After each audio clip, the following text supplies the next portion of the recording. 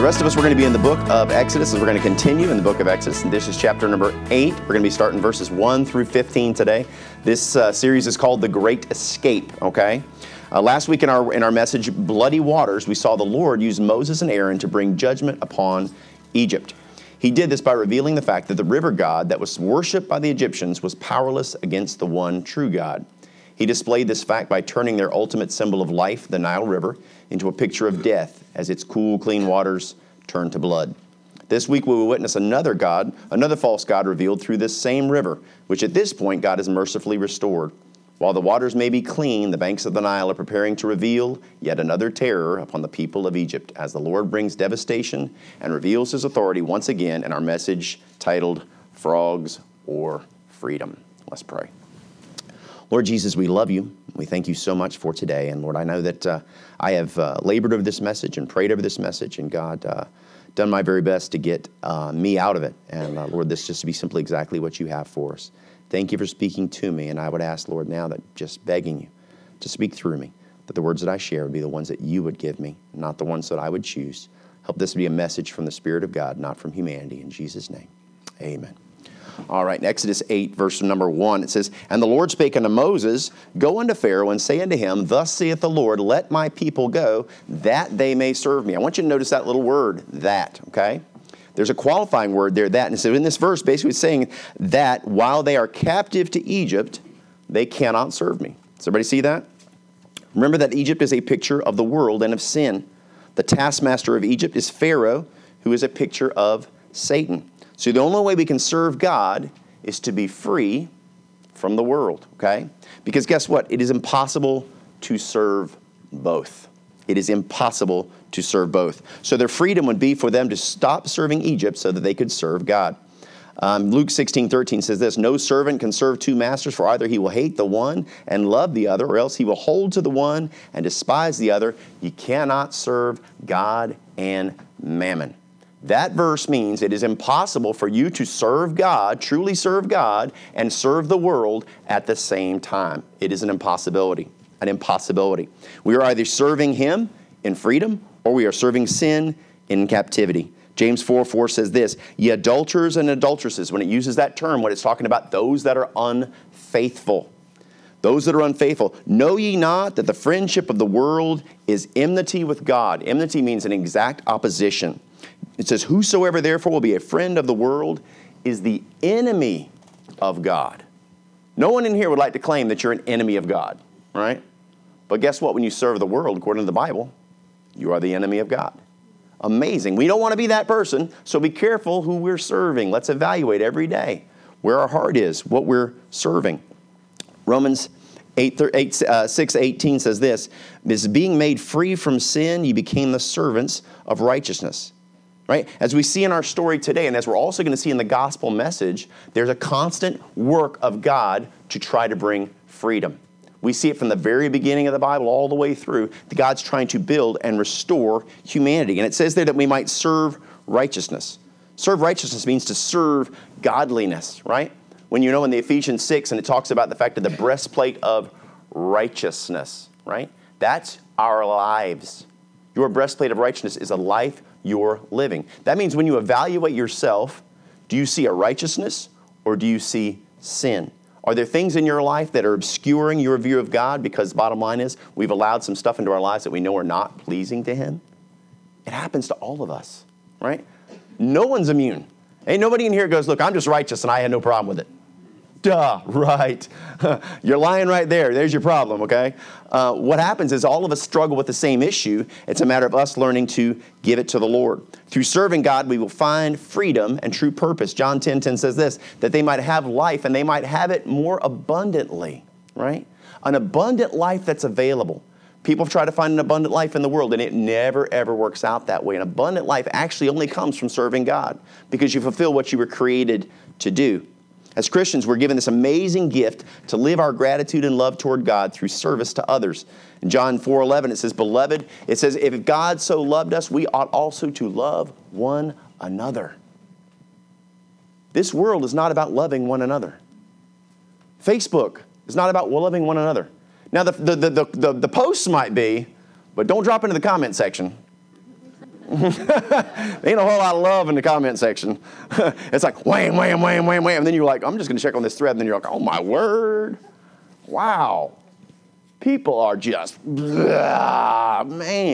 It's not about loving one another. It's about one-upping one another. Everybody wants to be right, be right, be right, be right.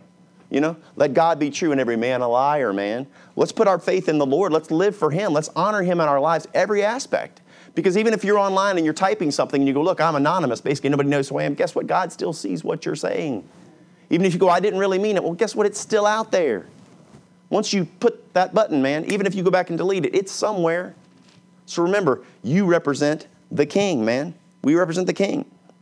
Doing the work of God is the most rewarding thing we can possibly do, and it is impossible to do it when we are still serving sin. We must be free. Verse number 2, it says, and if thou refuse to let them go, behold, I will smite all thy borders with frogs. Now, not armies, not chariots, not giants, frogs. How many of you guys are like, frog? Right? Frog, well, okay, one or two, right? Frogs, the weapon that he's using in this instance is something kind of unusual that we would not personally choose as a weapon, right? I have an image I want to show you. This kind of gives you an idea. This is kind of what the average Nile frog kind of looks like, okay? So why would God choose frogs, right? Now, are there anyone here who likes frogs? Some people collect frogs. Who's a frog liker? All right, so we got 1, 2. All right, how many of us don't like 3, 4? How many don't like frogs, right? They're kind of gross, aren't they? They're a little bit, ooh, right? But how threatening is a frog? Consider it doesn't have any claws. It doesn't have any teeth. It doesn't have any horns or spikes or armor. I mean, you can just take a frog and just kill it like that, just squish it in your hand, right? Not that you would do that, hopefully. But the only real defense they have, if you remember, if you're little kids, who caught frogs when you were little? Okay, when you catch them, what do they do in your hand? They pee in your hand. That's their only defense. So realistically, not the most threatening animal you can imagine. So we sit there and we go, why in the world, why does God choose frogs, right? It's because they're disgusting and creepy? Maybe, I don't know. But there's some other reasons. Check this out. In this scripture in 1 Corinthians 1:27, I think it's pretty telling here. It says, but God hath chosen the foolish things of the world to confound the wise, and hath chosen, check what it says, the weak things of the world to confound those things which are mighty. Egyptian empire is the mightiest empire on the planet at this time. Would it be like God to humble the mightiest empire in the world with something as silly as frogs? It's about humility. God's trying to wake them up. As we continue in our message, we're going to notice that humility is a very important element of what we're going to talk about. Now, are there some other reasons as well? Yes. Okay. Each year when the Nile River would flood, fertilizing the ground, what would happen is when it flooded each year, frogs would come out with the water and they would procreate and reproduce, and there would be massive amounts of frogs. And what happened with the culture of the Egyptians is whenever they saw a natural phenomenon, traditionally what they would do is they would attribute it to a god. So what they did was they said, well, gosh, look at all the frogs. That when the flood comes, there's so many frogs, they must be a goddess of fertility, okay? So there's a goddess of fertility. Her name is Hecate. Hecate had the body of a woman and had the head of a frog, okay? And I think I've got an image of her we're going to show you. It's actually a relief. Yeah, so here she is right here, okay? So Hecate was believed to be the goddess of fertility and at the same time also a representation of life, okay? Representation of life.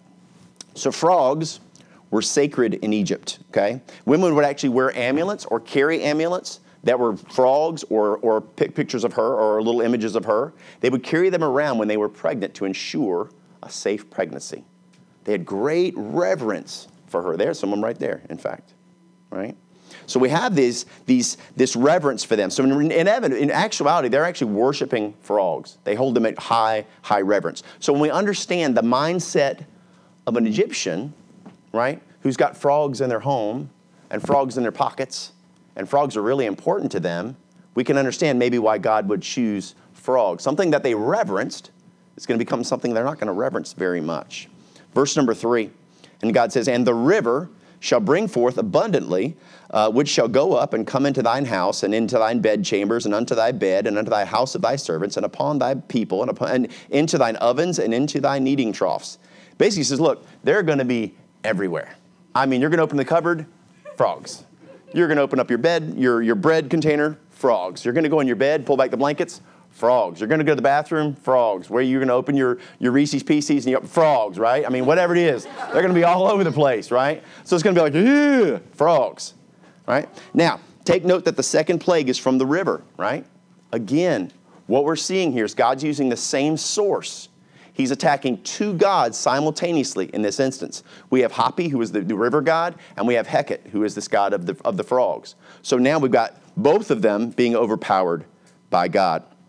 Now, it's interesting, it was illegal, or it was actually forbidden to kill frogs in Egypt. So they were unable to lay a hand upon them. They were actually, like I said, a representation of God. So the river is no longer, he can't control what's coming out of him. He has no control over the banks, and now they have frogs that are literally going to be crawling all over the place. And the frogs shall come up both on thee and upon thy people and upon thy servants. Okay, so take a look at this image. Now, if you're not a fan of frogs, right? Renee is not a big fan of frogs. Renee, imagine being laid in a box and just covered with frogs. Right? They're making the noises, right? Ugh. And they can stick to you, right? They can stick to you and climb up on you. So what it says is they're not only going to be in your stuff, but they're going to be on you. You're going to be like, yeah, frog, right? Some people would be freaking out, right? Even if you reverence them, getting a frog climbing on you, you're laying, all of a sudden you're like, frog.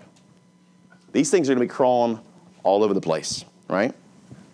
Not only will the frogs be everywhere, they'll be underfoot, they'll be all over the people. Imagine frogs crawling all over you. They're literally going to be tormenting us. So the river, which they worship, has not only brought the blood, but now it's going to actually torment them with the frogs.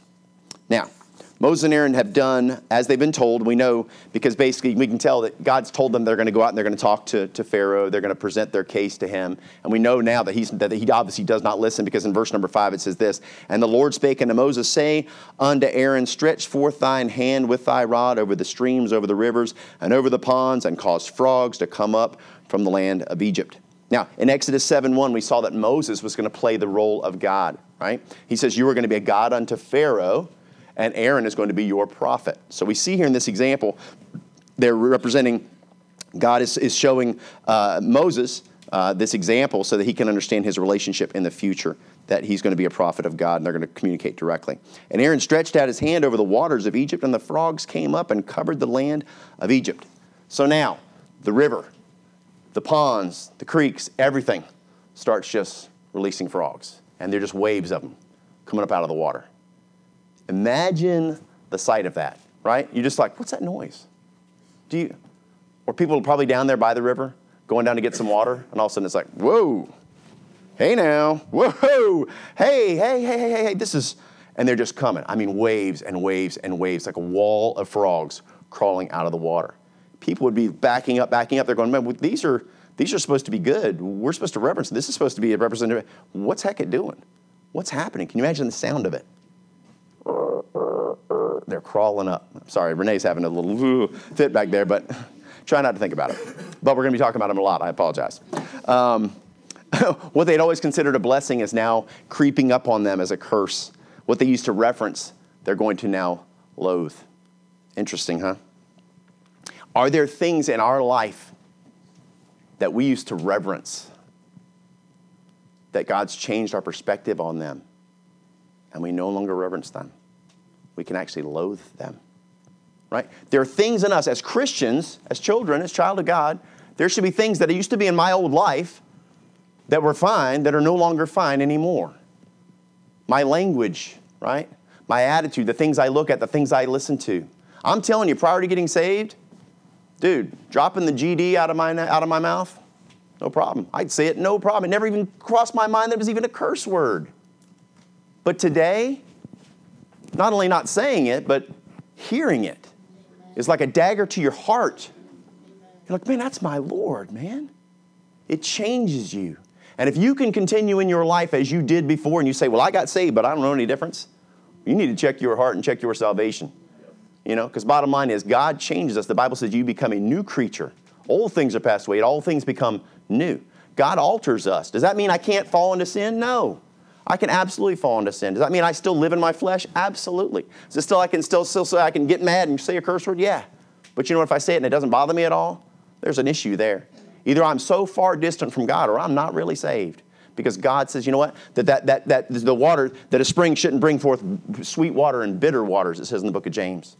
I need to be true with who I am. The closer I walk with God, the more He comes out of me. The farther I walk from God, the more I embrace the world, like we talked about, you can't do both, the more the world comes out of me.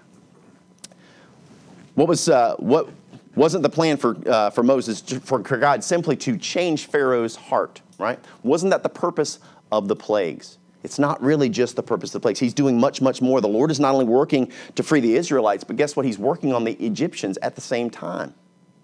As these people now, what's happening is He's making them rethink their understanding or their beliefs, right? He said, look at this in Exodus 7:5. It says, the Egyptians shall know that I am the Lord, when I stretch forth mine hand upon Egypt and bring out the children of Israel from among them. God is saying, look, you know what? Not only am I going to reach the Israelites, not only am I trying to show them who I am, but at the same time, I'm showing the Egyptians who I am. Because they've got to rethink what they believe. He's attacking their belief system. Why? 1 Timothy 2:4 says this, who will have all men to be saved and come unto the knowledge of the truth. God's heart is for everybody. If you want to know who God wants to be saved, every single solitary person who has ever been born on this planet, He loves them. He created them for a relationship with Him. But what happens is God gave us what's called free will. And we get to choose, because without free will, love cannot exist. I cannot tell you to love me. And you say, well, I love you. I can tell my children, tell me you love me. Say it. Say you love me. Love you, Daddy. Is that fulfilling? Do you go, oh, so sweet? No.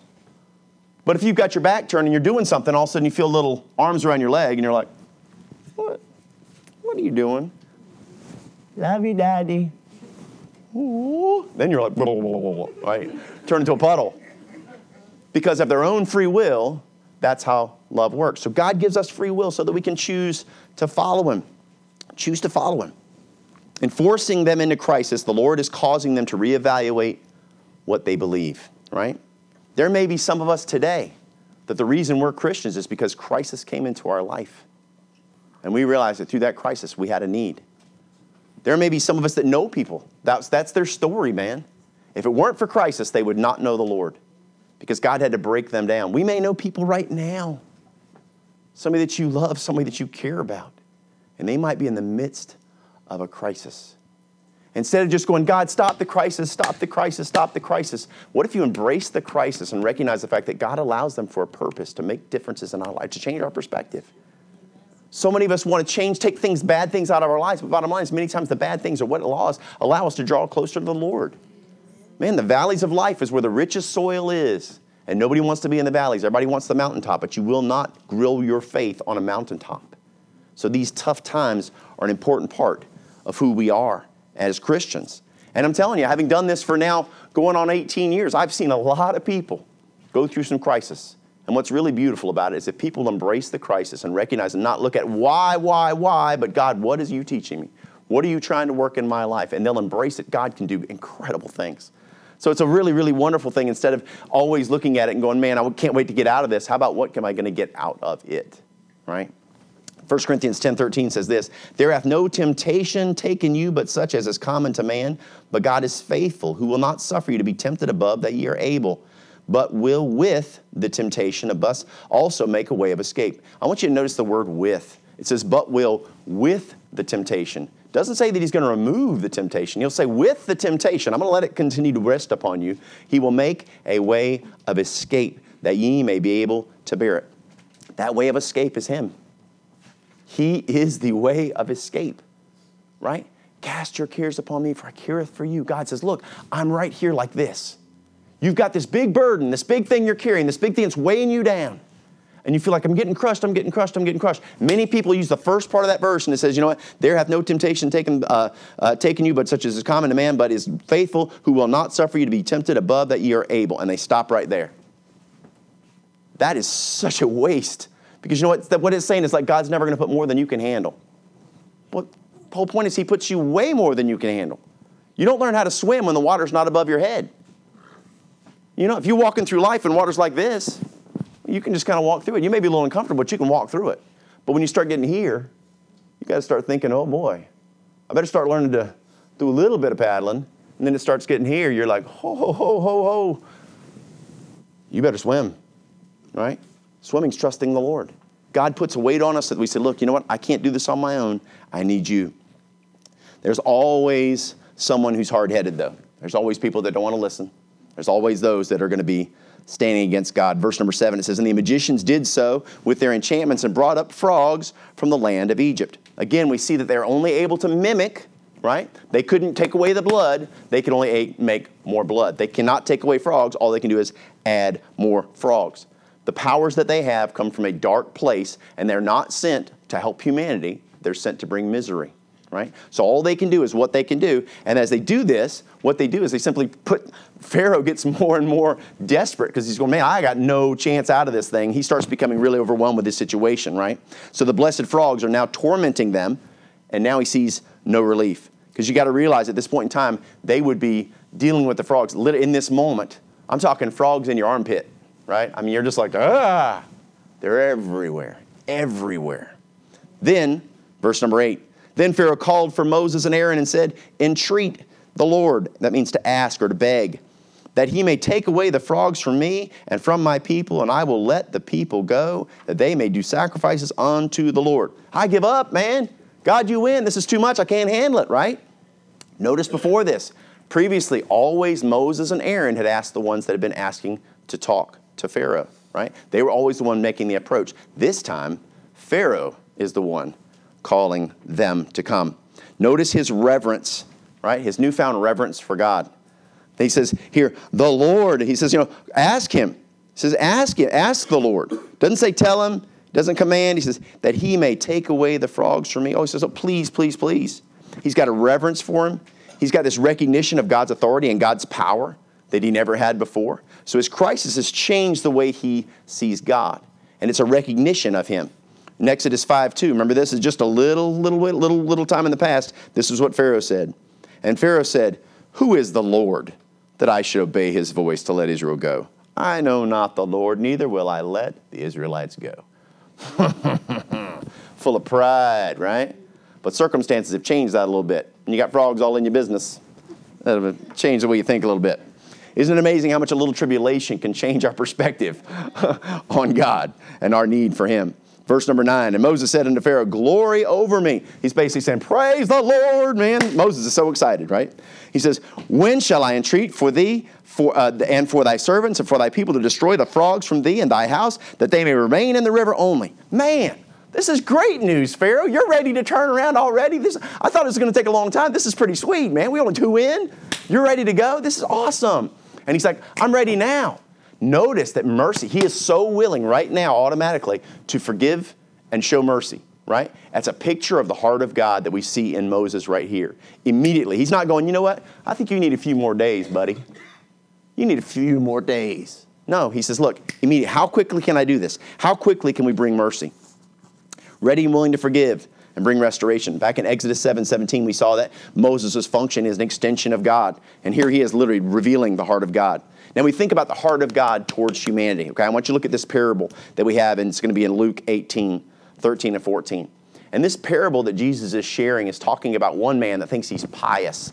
He thinks he's something special. He's this righteous man, right? And then we have another man who's listed as the publican. This man is a sinner. He knows he's a sinner. Look in verse number 13. It says, and the publican, standing afar off, would not lift up so much as his eyes unto heaven, but smote upon his breast, God, be merciful to me, a sinner.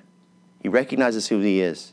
Verse 14, I tell you this man, Jesus says, I tell you this man went down to his house justified. Justified means just as if he'd never sinned.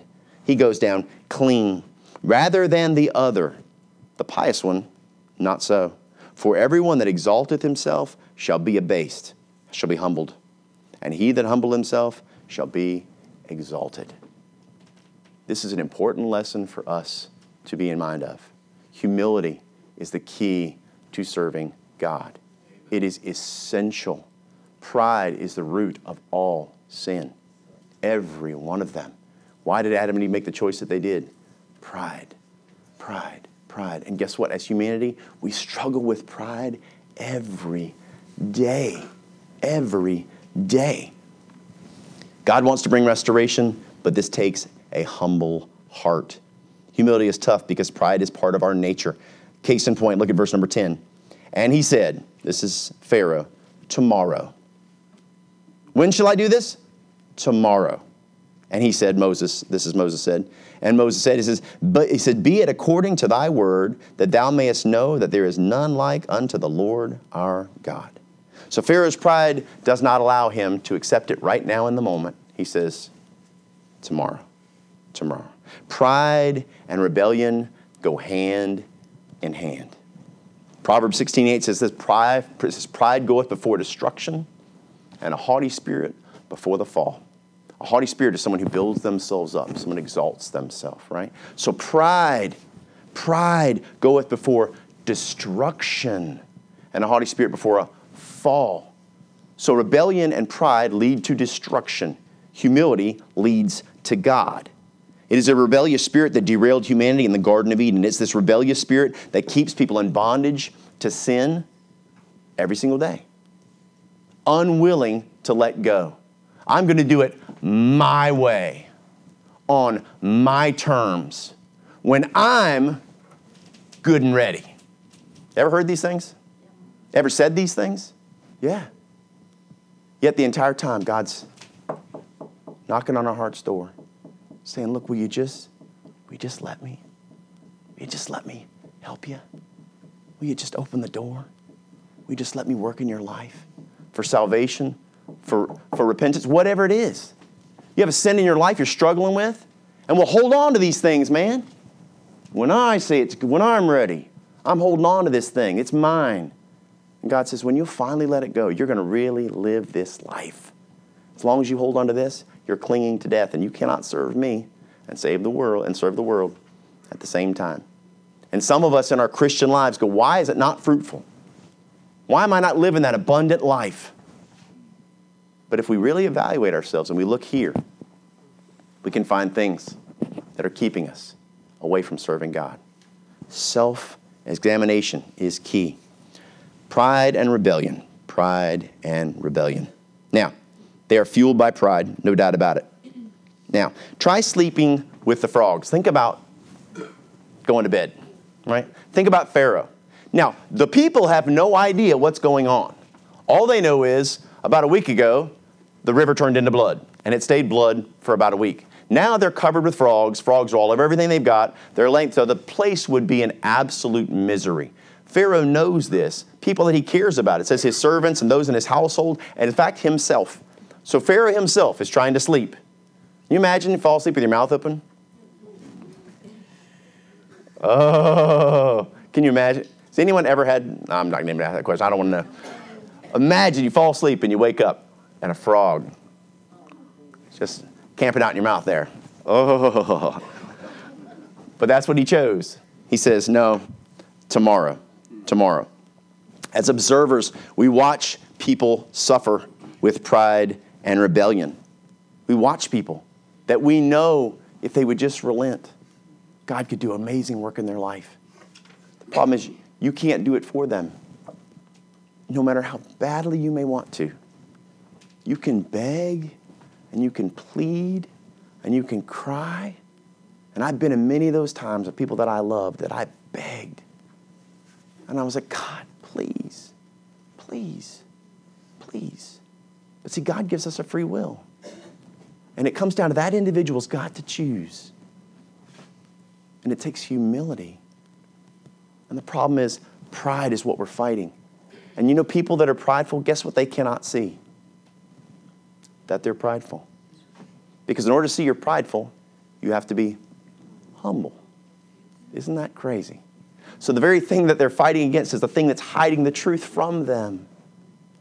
And some of us are caught up in pride. We're so worried about us. If we could just worry about our persona, if our persona wasn't about representing me, if I wasn't about showing David Goodson, David Goodson, David Goodson, but what if I wanted to show Jesus, Jesus, Jesus? What if all I wanted people to see was him? You're a reflection of this world, man, or you're a reflection of Christ. We're doing our Bible study on Wednesday nights, and one of the things we're talking about is it was talking about silver, and how silver, when it has impurities in it, guess what? It doesn't reflect light as well. But as you refine the impurities out, it becomes cleaner and clearer and clearer. It becomes more and more reflective. So if you are a representation, if you are a reflection of Jesus, and when people look at you, they don't see him, if you're born again, he's there. The problem is there's so many impurities in our metal. There's so many impurities in us that our reflection is either distorted, where it doesn't look like Jesus, or we can't see him at all. And the refining pot that takes out the impurities is the Word of God. If you're not in the Word of God, you can't be refined. If you're not growing in the Lord, you can't be refined. If you're not humble, you cannot be refined. Because one of the biggest, dirtiest, nastiest impurities in us is pride. And it fuels all these others. But a humble heart. He says those that will humble themselves, he will exalt. He will shine brightly out of them. We struggle, every one of us struggles with this fight. No doubt about it. But bottom line is, the coolest thing is, when we pray and we cry for people, when the time comes and they're ready and they will humble themselves, guess how long it takes for God to be ready? Immediately. When Peter sank in the water and he said, Lord, save me, the Bible says immediately is the word God uses. Immediately. He snatches him out of the water. No matter how far we run from God, no matter how dirty we may be and how many impurities we have, if we'll humble our hearts before him, immediately he will be there with loving arms, not telling us what we've done wrong and beating us down, but saying, I love you. I loved you in the midst of your troubles. I loved you at your darkest point. I love you, I love you, I love you. And now that you've come through me, you took me in humility, I will receive you as my son, as my daughter. Man, God's awesome. I don't know about y'all. That gets me fired up, dude. Whew. All right. Verse 11. And the frog shall depart from thee. This is Moses telling him this is what's going to happen. He says, look, you want this to happen? Tomorrow, okay.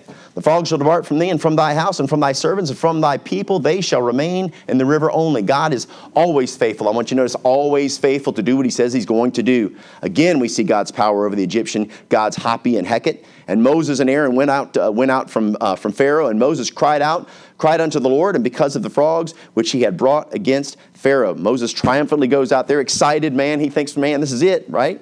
He goes out and he calls out, and he says, hey, man, this wasn't that bad. Lord, do this thing. Verse number 13, and the Lord did according to the word of Moses, and the frogs died out of the houses, out of the villages, and out of the fields. I want you to notice the fact that Moses says, depart, that they might depart. They don't depart. They become a part of where they are, because they die right where they're at. Stacks and stacks and stacks of them. God kills them. Why does he kill them?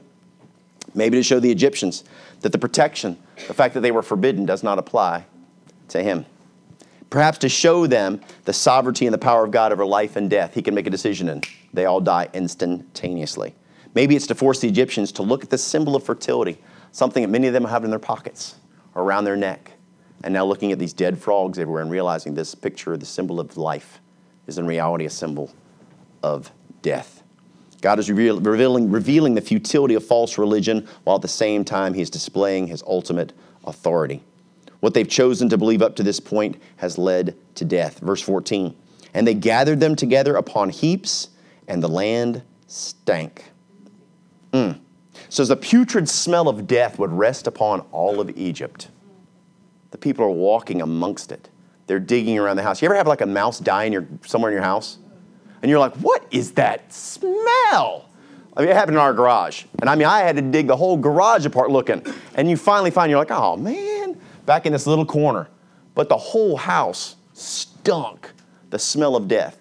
Imagine millions and millions and millions of frogs in every nook and cranny of your house. All the little corners. And you're like, I think we got them all, sweetheart. No, we don't have them all. There's something going on here, man. Oh my goodness. Check in the pantry, sweetheart. Oh, behind the bread. Ah, another frog. Right? So as they're carrying out this stink, these big piles of death, they're stacking them up. They're trying to get rid of this death. This is going to cause them to rethink everything, right? God's attacking their belief system. He says that the Egyptians might know that I am the Lord.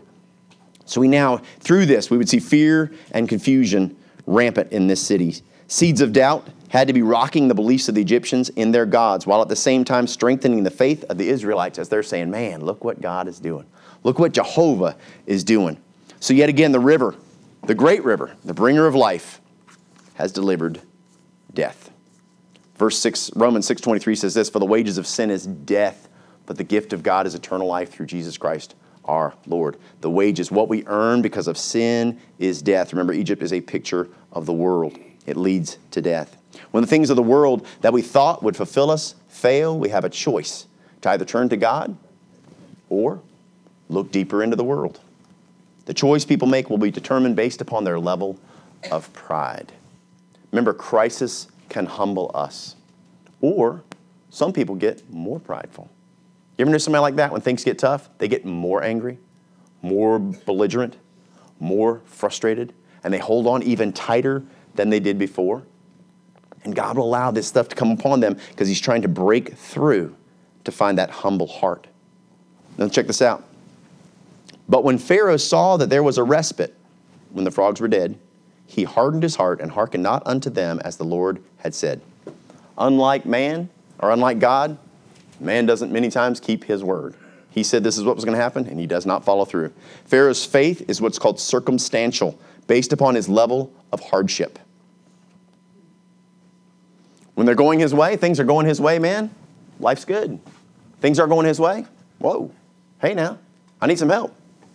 Does this describe some of us in our faith? When things are going good, we really don't have a whole lot of need for God. Life's just cruising along, got a good job, bills are paid, plenty of food, life's happy, good relationship. Man, I mean, God's already blessing my prayers. Why do I need to pray? I mean, he must know that things are rocking, man. This is just awesome. And what happens is that complacency is where Satan tries to open a little door, right? A little thing. Because you're going, man, things are going so good. I'm blessed. I'm reverenced. God loves me. And Satan's like, oh, perfect. Your dependence upon God's getting weaker and weaker. And the weaker you are in your faith, the more vulnerable you are to my attack. And I'm going to bide my time. And the armor of God, right? The armor of God's only effective if it's put on properly. It's only effective if it's put on tightly. When that belt, when the Roman centurion would wear that armor, that whole thing was built onto a belt that had a bunch of different layers and it had straps on it. And when he pulled the straps, all the armor would tighten itself and make it effective. So the belt of truth, the foundation of the armor, if it was not tight and if it wasn't put on properly, it left openings and gaps. And it says that you might withstand the fiery darts of the wicked one. Meaning he doesn't come up with a sword, he shoots. And it's the ones that slip in those little corners. Man. We start allowing sin ever so slightly in our lives. When someone falls away from their faith and ends up very, very backslidden, it didn't happen in one day. They weren't one day like, man, praise God, and the next day like, let's go to a bar. It doesn't work like that. It was a little slip, little slip, little slip, little slip, little slip, little slip.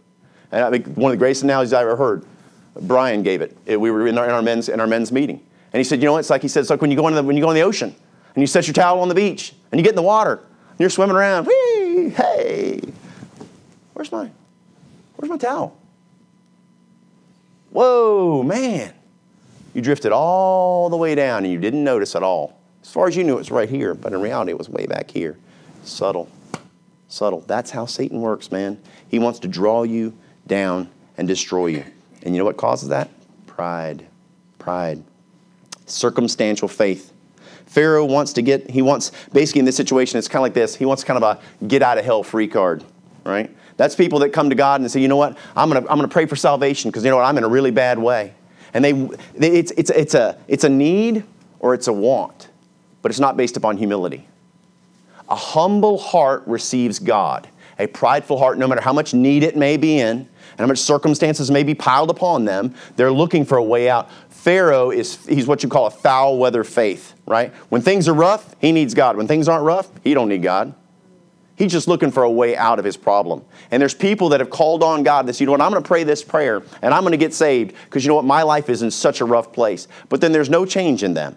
And they go right back to who they were. That was the exact same thing with Pharaoh. He said, you know what, I will let them go. And as soon as things get better, I'm not letting anybody go.